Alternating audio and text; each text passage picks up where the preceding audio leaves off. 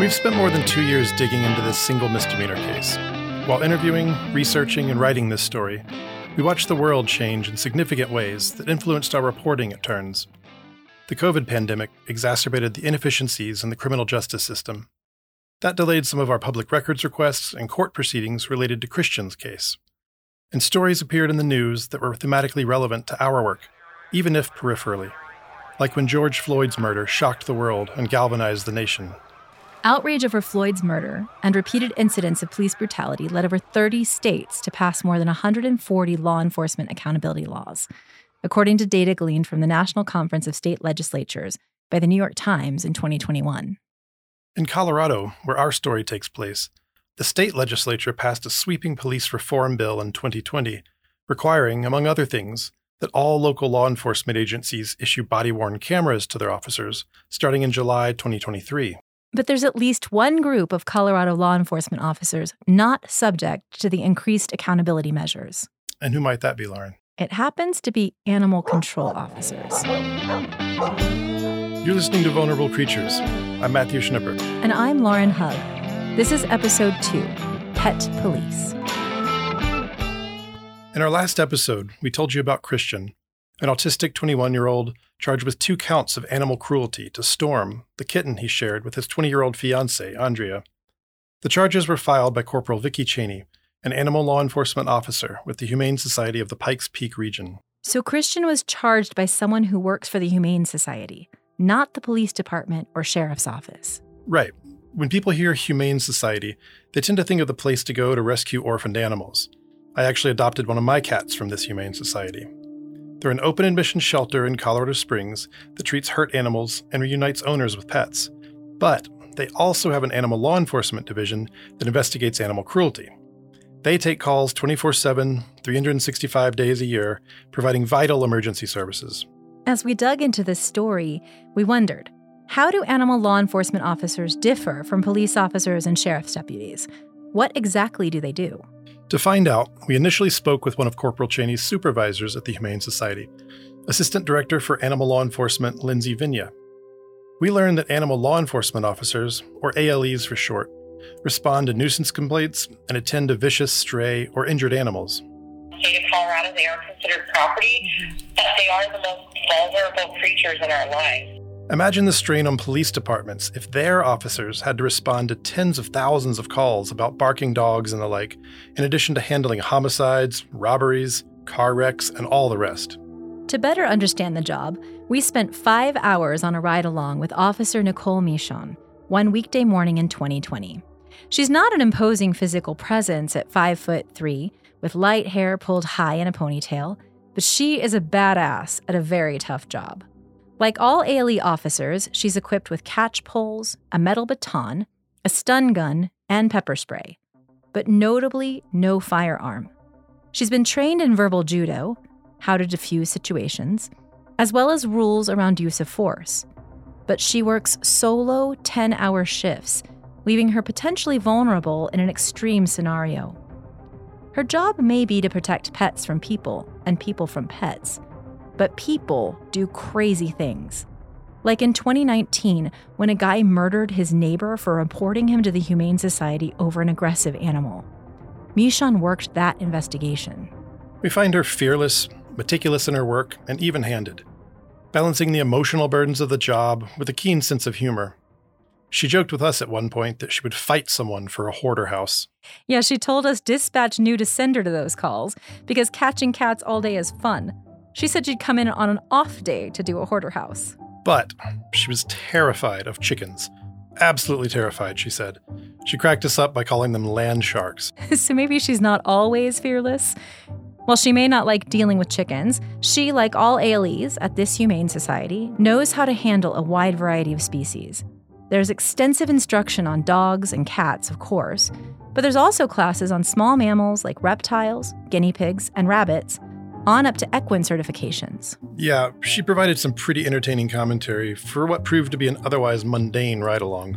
We search for dogs reported off-leash in a city park. And don't find them. We hunt for stray dogs spotted near a burned-out apartment unit. And don't find them. We drop into a trailer park to attempt a welfare check on an emaciated dog. And don't find it or the owner, who appears to be ghosting ALE officers. Michon follows up on a barking dog complaint. Finally, we meet a dog. I was getting pretty bummed that I hadn't gotten to pet one yet. I'd expected more from this day. You should know that I'm an animal lover, the guy who stops you at the park or on the sidewalk or really anywhere to ask to pet your dog. I didn't grow up around animals, so I didn't really get that until I adopted a pandemic kitty and fell madly in love with my pink-nosed brat cat. Anyway, that dog I did get to meet was a big, handsome golden retriever. Michon patiently explained the owner's rights as she hands her the court summons. She's as compassionate as she can be, so much so that the lady, who's just been handed a slip of paper that ruins her day, literally remarks, "You're so nice." The closest we get to any real action, a little later in the day, before Michon heads to court to testify for a previous case, is a Priority 1 beating in progress call. That has us do a 180 in traffic and rush far across town to this big box store where a customer alleged a groomer was handling a schnauzer roughly. It sounds like a misunderstanding, or more accurately, a misperception. But Michon dutifully drives us out to meet with the owner and see the dog for herself. The pup is outwardly aggressive. Unfazed, Michon gets close, but far enough out to examine it safely, saying, "Okay, buddy, I know you don't like me, but I need to see if you're okay." She tells us she'll later return to the store to watch security footage before she'll be satisfied she knows what happened. She's thorough. Her training includes Fourth Amendment search and seizure rules, crime scene photography, evidence collection, and report writing. So most of an ALE's job at this humane society is animal control. In 2020, the Animal Law Enforcement Division in this story fielded more than 40,000 calls, of which only about 20% resulted in a cruelty investigation response, a spokesperson told us. In other words, 80% of the job isn't spent on the law enforcement side. Another key difference is that ALEs undergo significantly less training than standard law enforcement officers. Colorado Springs police officers fulfill more than 1,000 hours of training, while new hires at the local sheriff's office receive over 700 hours. But ALE investigating officers complete a total of just over 350 hours of training. And that training isn't solely focused on the law enforcement aspects of the job. When we interviewed the area's newly elected district attorney, Michael Allen, about the law enforcement training piece of his newly created animal cruelty unit in early 2021, he told us ALE investigations needed to be conducted at a higher level and with increased consistency. By contrast, he said the sheriff's office, which handles some animal control cases outside of city limits, does a fantastic job investigating animal cruelty cases. The animal officers at Humane Society is really where we want to make sure we are dedicating the vast majority of our efforts. Lindsay Vinya, Assistant Director for Animal Law Enforcement, on the other hand, sees ALE training as equivalent to police training. I mean, really, our academy has been molded from a basic police academy. The only difference is we're obviously trying to apply everything to the animal world. The ALEs in this story are employed by the Humane Society of the Pikes Peak region, a nonprofit that is not solely or even predominantly a law enforcement agency. And they're not subject to the same transparency and accountability requirements as standard law enforcement. But they have the same power to charge you with crimes, as long as those crimes fall under the state animal cruelty statute, Section 18-9-202 of the Colorado Criminal Code. And let me tell you, a lot of things fall under the animal cruelty statute, from mutilating, beating, or sexual intercourse with an animal, to depriving it of sufficient shelter, neglecting, or failing to feed it properly. As 4th Judicial District Attorney Michael Allen told us, if you've got somebody that's poor and is just having a hard time even putting food on their own table, let alone into the pet bowl, that's one thing. If it's somebody that's torturing an animal, that's a totally different thing, and that's going to result in a different type of approach. But the charge is the same for both, animal cruelty. And when people hear someone's been charged with animal cruelty, they tend to assume it's the really gruesome stuff. Vinya told us ALE officers push education more than enforcement when it comes to things like failing to properly care for animals. They try to help people be more responsible pet owners rather than charge them with crimes. We feel that if we can educate whenever possible, hopefully we can prevent some of those situations from from reoccurring. A big part of our training is training officers that these people you're dealing with in the community, they are not all criminals. Vinya offers us an example, a call for a dog that's left outside with no water. When the ALE goes in to assess the situation, the dog's owner claims the animal tips the water bowl over all the time. And that might be true, but an ALE's job is to search for more clues. Like, have there been any prior service calls, an earlier citation? Is the animal properly licensed and vaccinated? Let's say all that checks out. Vinya says the ALE officers will try to help find a solution to the problem, such as burying part of the bowl so it can't flip over. If the officer isn't too busy with other calls, she says they might even help dig the hole.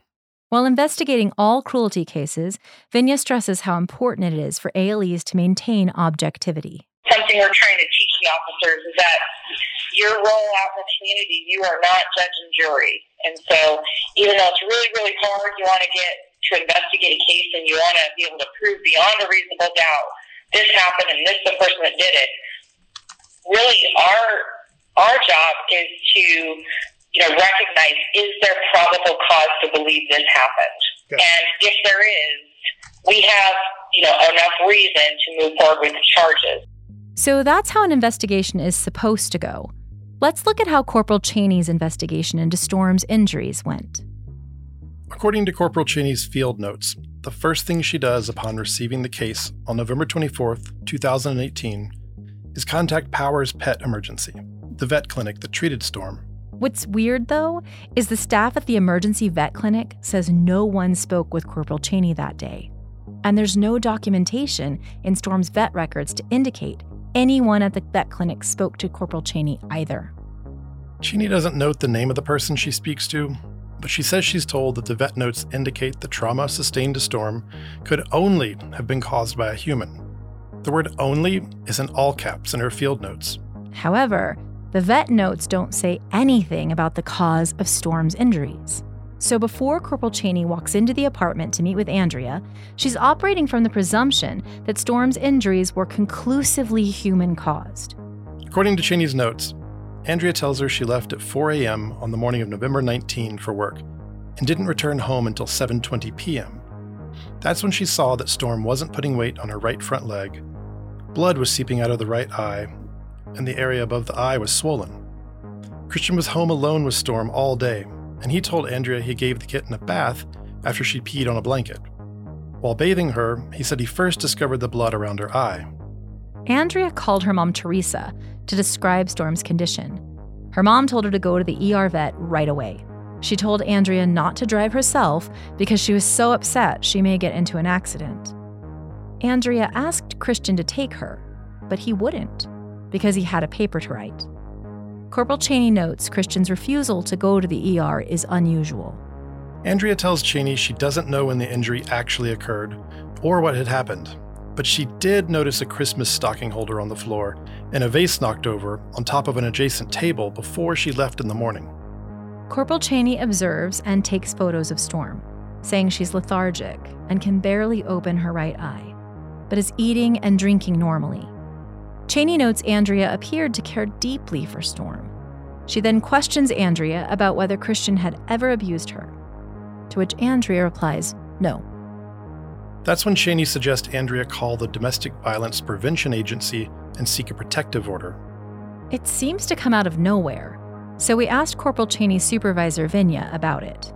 She said, in regards to the referral to Tessa. Yes. So just some back history. Corporal Cheney was actually previously a divert officer with the Domestic Violence Referral Program. Okay. So she certainly had, above and beyond knowledge of probably an average officer of what, she was recognizing as potential issues. DIVERT was the Domestic Violence Enhanced Response Team, a multi-agency effort to address the most lethal domestic violence situations. You'll hear from DIVERT's co-founders and learn more about its work in future episodes. She said that also the mom, the mother of the victims, the mother of the lady, the fiance, was also fearful and was asking how she could go about protecting her, which is how the subject of Tessa came up. She recognized similar situations and the cycle of animal violence. In addition to, Mom was there. Both were pretty emotional, talking about moving, and that, they were fearful. If the cycle of violence sounds familiar to you, you may remember Andrea said something similar in her application for a protective order. Understanding the cycle of violence, I fear that if he could so critically injure our kitten, that I could be the next one critically injured. Vinya told us ALE officers receive training on a link between animal abuse and domestic violence. In future episodes, we'll also examine that link in detail. Our officers have a lot of, gray area. It's a slippery slope when you're out in the field because some people just, want somebody to talk to. Corporal Cheney also tells Andrea another ALE officer will have to check back to ensure Storm's no longer living with Christian. In Cheney's presence, Andrea calls a friend who agrees she and Storm can stay with them. Cheney next drives to the pet ER to get the physical vet records that she'd only heard about by phone prior, and makes a note that she's saving follow-up on the case for herself. Vinya, Cheney's supervisor, previously told us that officers are trained to take detailed notes because several different officers may handle a case, but their system doesn't typically allow for one case to only be handled by one person. So we asked Vinya about Cheney saving this case for herself. She's actually one of our most seasoned officers. She's also a Bureau of Animal Protection agent, and she handles a lot of those more higher level, specifically felony level cruelty cases. We asked why a seasoned veteran would be so interested in a low-level misdemeanor like this, then. This case was not a low-level misdemeanor case. This case was submitted for a felony-level charge. When she said that, Matthew and I looked at each other, confused, because it was charged as a misdemeanor. And Cheney even noted that the prosecutor told her it was a strong misdemeanor 1 cruelty case. In Colorado, a felony-level animal cruelty charge only applies when a person knowingly tortures, needlessly mutilates, or needlessly kills an animal. A conviction results in a minimum of 90 days in prison, not jail, prison, or in-home detention, and a mandatory minimum fine of $1,000 with a maximum fine of up to $100,000. What's the evidence that Christian did anything deserving of a penalty that severe? Vinya elaborated on why animal law enforcement apparently believed the case to be felony level. One thing that really stuck out to her is the fact that when she arrived, the cat was bathed, and the laundry, the blanket the cat was, supposedly found on, was also washed. In the numerous beatings, investigations, that's kind of a common theme, is that typically that evidence is there's an effort to get rid of it. If either of you have ever tried to bathe a cat, it's not an enjoyable experience, period. Yeah. And the fact that someone would bathe a cat that's been injured is very concerning. There was no action taken by that individual to take this cat to the vet. So the cat had actually went from, when this incident happened to a whole other day before fiance got home and actually took action to take this cat to the vet. What makes Vinya think a whole day had passed from the time Storm was injured to the time Andrea took her to the vet? Nothing in Cheney's notes or affidavit indicates she ever established a timeline of events. All Corporal Cheney notes is that Andrea left for work in the morning and came home in the evening and saw Storm was injured. It matters when Storm was injured because failure to take a hurt kitten to a vet for a whole day is different from the failure to take a kitten in soon after she was hurt. Does animal law enforcement assume a whole day passed because Andrea had mentioned to Corporal Cheney that she noticed the stocking holder on the floor and the vase knocked over at 4 a.m. when she left for work? I don't think so. Vinya told us that based on her expertise, Corporal Cheney dismissed those as a possible cause of Storm's injuries. There appears to be no consideration by Corporal Cheney that this could have been an accident. I mean, if you've ever been around a kitten, notice how they're always getting into something. They get that playful, feral look in their eye and pounce at all kinds of things. If accidents aren't common, they're certainly possible. Why wasn't she more curious to explore the stocking holder in the vase? It seems like the answer to every question we raised about Cheney's investigation in this case was met with a reference to Cheney's specialized training and extensive experience investigating serious animal cruelty cases. We even heard about an episode of Rocky Mountain Animal Rescue on Nat Geo Wild that Cheney appeared in 2019.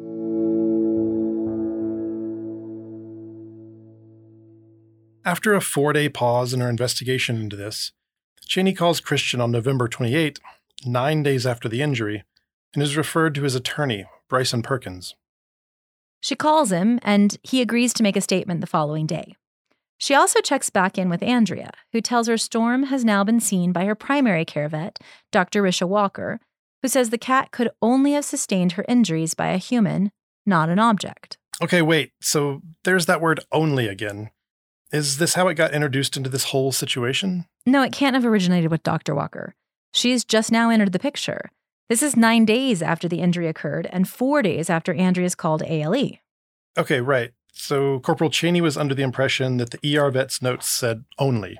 Even though they don't. But it's worth noting that twice now, Andrea has been reported as saying that someone says Storm's injuries are human-caused. Once when she called ALE dispatch, and now here when she tells Corporal Cheney what Dr. Walker supposedly said.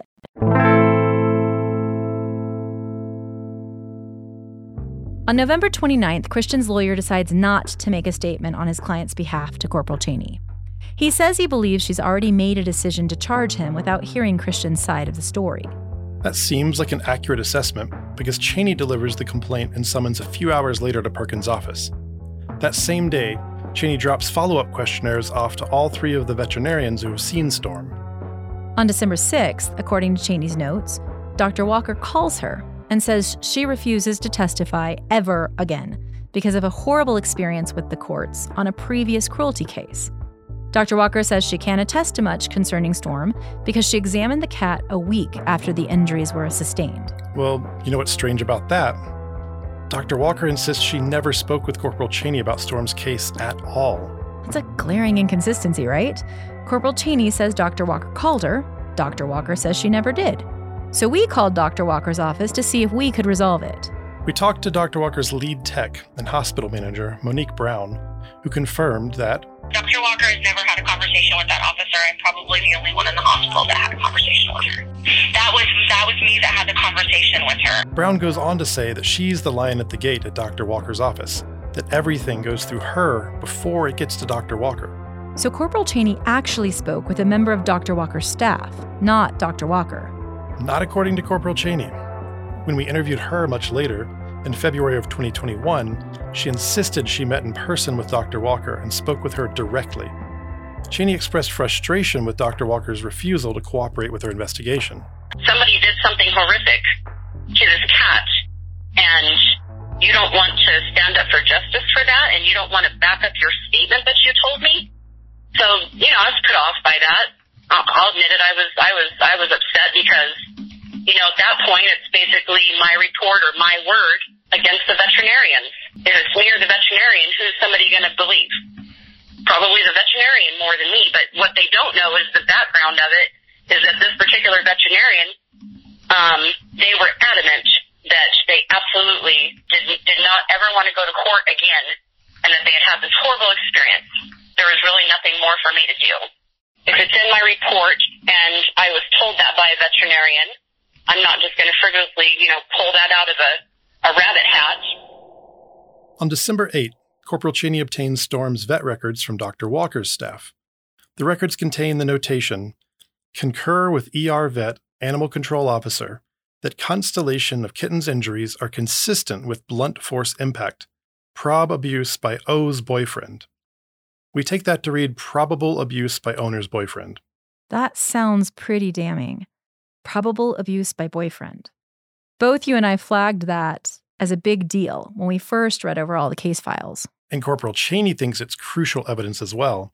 She notes she will be contacting the assistant DA on this case about the need to subpoena Dr. Walker to force her to testify regarding this notation. But let's look at Dr. Walker's notation more closely. Dr. Walker and Monique Brown both say Dr. Walker never spoke with Corporal Cheney regarding this case. So how could Dr. Walker concur with her? Maybe this notation proves Dr. Walker did speak with Corporal Cheney. But Brown also says Dr. Walker never actually spoke with the ER vets either. She was concurring with their notes that documented blunt force trauma, which she automatically received from the pet ER as Storm's listed primary care vet.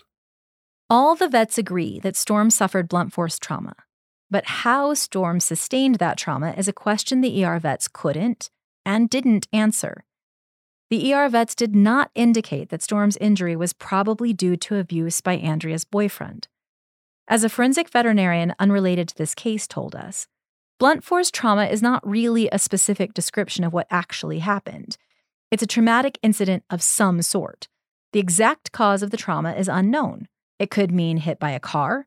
It could mean beaten with a baseball bat. So a vet can't infer how an injury happened simply because an animal is hurt. To draw a conclusion, they need additional info. Right. That same vet, who wished not to be named, elaborated on how they are trained to discuss their medical findings in a court setting. They gave an example of a dog being admitted with bruising and a fractured leg. If the owner says it was hit by a car, then they say they'll generally believe them. But if there's a witness that says they saw someone beating the dog, that changes the story. The forensic vet can then say, yes, these injuries are consistent with blunt force trauma to support the prosecution's case. So if a vet is told my boyfriend beat our cat, they can note that and say these injuries are or are not consistent with that story. Likewise, if a vet is told, I don't know how the cat was hurt, but I saw a stocking holder and a vase was knocked over, as Andrea mentioned seeing the morning before she left for work, the vet can note that and say, these injuries are or are not consistent with that story. In this case, according to Dr. Cordy, the first vet to see Storm after the injury, Andrea told him she wasn't aware of any trauma that could have occurred to Storm. Dr. Ayler, the second vet to see Storm, doesn't note anything about the potential cause of Storm's injury either. I think it's important to mention here that regarding how notes are taken, we were told by all vets we spoke with that accurate note-taking is tantamount. They're trained not to speculate. They only report on the medical conditions they observe. One told us that notes should be really, really clean because they're legal records. So we're puzzled as to why Dr. Walker writes prob abuse by O's boyfriend when the ER vet notes contain nothing that indicates that possibility. Does the note come from her conversation with Andrea at Storm's follow-up visit? In the probable cause affidavit supporting the charges against Christian, Corporal Cheney says she talked with all three vets about how Storm's injuries occurred, and they all said the injuries could only have been human-caused. It doesn't make any sense.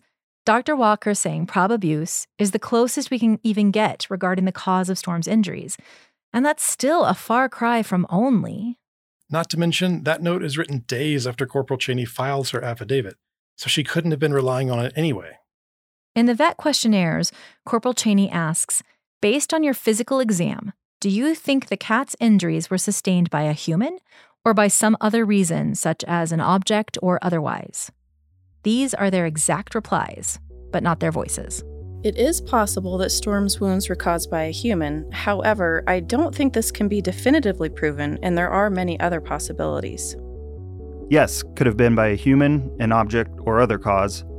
Unable to determine cause based on examination. So again, we aren't reading the word only anywhere. Yeah, we're reading the opposite of only. Okay, that's such an egregious discrepancy. As a journalist, that's a big red flag for me, especially when we're talking about legal documents on which a case has been prosecuted. We asked Corporal Cheney's supervisor about this, and she said, Now, obviously, in the court of law, those discrepancies can be brought forward, which is the beauty of our justice system. It's not beautiful to a defendant facing charges based on demonstrably inaccurate statements, who's then forced to convince the prosecutor that the discrepancies are problematic enough to drop the charges outright. Or the defendant has to go to trial to prove the discrepancies to a judge or jury. It seems reasonable to require the people who supervise officers or prosecute cases based on statements by officers to scrutinize the statements for basic accuracy, like checking to see if the vet records and vet questionnaires actually say what the officer says they say. A simple fact check, like the ones we require journalists to do. But that's not what happens in this case. As far as the affidavit goes, I did read through it, and I don't feel like it was inflated. We actually got direct quotes from the veterinarians, even in the case report. Okay. The one specifically that stood out to me was the Powers Petty-R statement that the blunt force trauma could have only been caused by a human and not an inanimate object. I was looking for that because that's what I was trying to figure out. Like, where did this come from? I didn't see that in the Powers report. I have the affidavits and the officer's report in front of me. I don't have the vet report. Corporal Cheney notes she contacted Powers Petty-R prior to making contact with the owner that evening. Powers Petty-R advised me that the veterinarian's notes indicated the trauma sustained to Storm could have only been caused by a human. We point out to Vinya that what Cheney says Powers Pet-ER tells her isn't consistent with the vet records or the vet's responses to the written questionnaires. All I could say is that what I'm guessing what happened is a lot of times those veterinarian questionnaires are basically supplements to what they tell the officer on the phone, and which is what looks like, happened with this, is that, she actually has quotes in her report from when she made contact with them via phone. A representative from the district attorney's office, then Chief Deputy District Attorney Jeff Lindsay, said basically the same thing.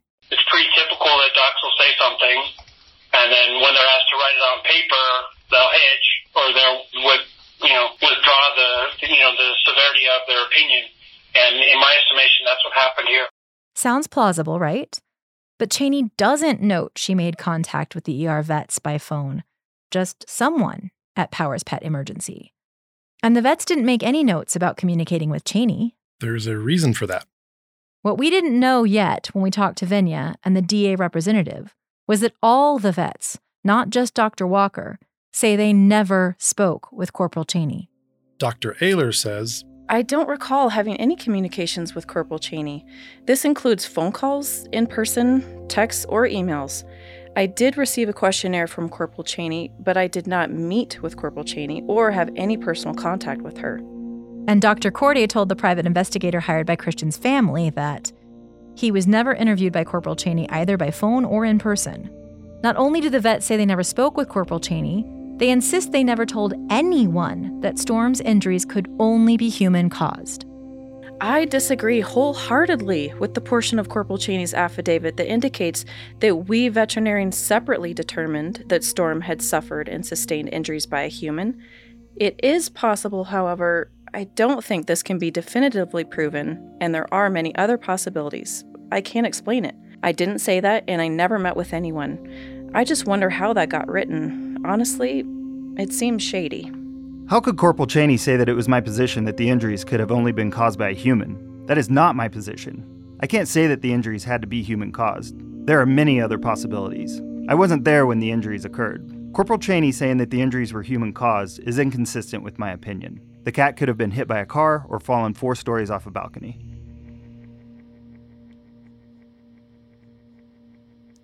That sounds damning.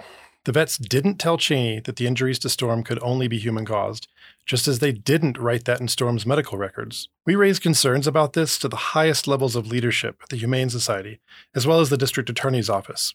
We'll hear their responses later. But for now, we want to focus on where the assertion that Storm's injuries could only be human-caused came from, if it didn't come from the emergency vets or clinic staff. We can't find any mention of the word only other than from Cheney.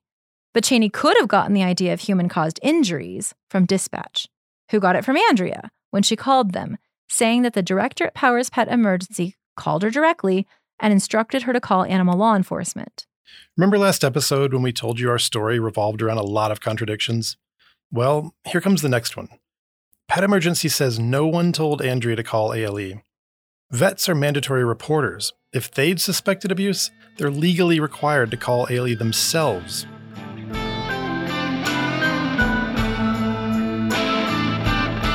In the next episode, a private investigator hired by Christian's father tries to track down the director of Powers Pet Emergency.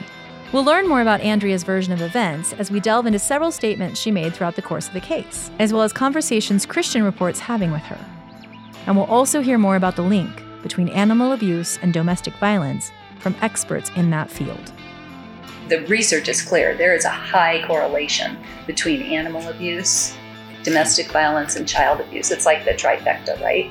If you have one going on, you have a 70% chance that another form of abuse is going on in the home. I didn't want to believe whatever had happened or what people may have been thinking. She was the one that initiated that part of the conversation with me as far as, wanting to seek out that restraining order. Vulnerable Creatures is written, directed, and hosted by Lauren Hugg and Matthew Schnipper, and produced by Vehement Visuals in Colorado Springs. Voice actors in this episode are Angie Glenmore, Daisy Pinkerton, and David Markley. Original music by Michael Johnson and Dave Pastor. Logo design by Ryan Hannigan. Special thanks to our Patreon supporters.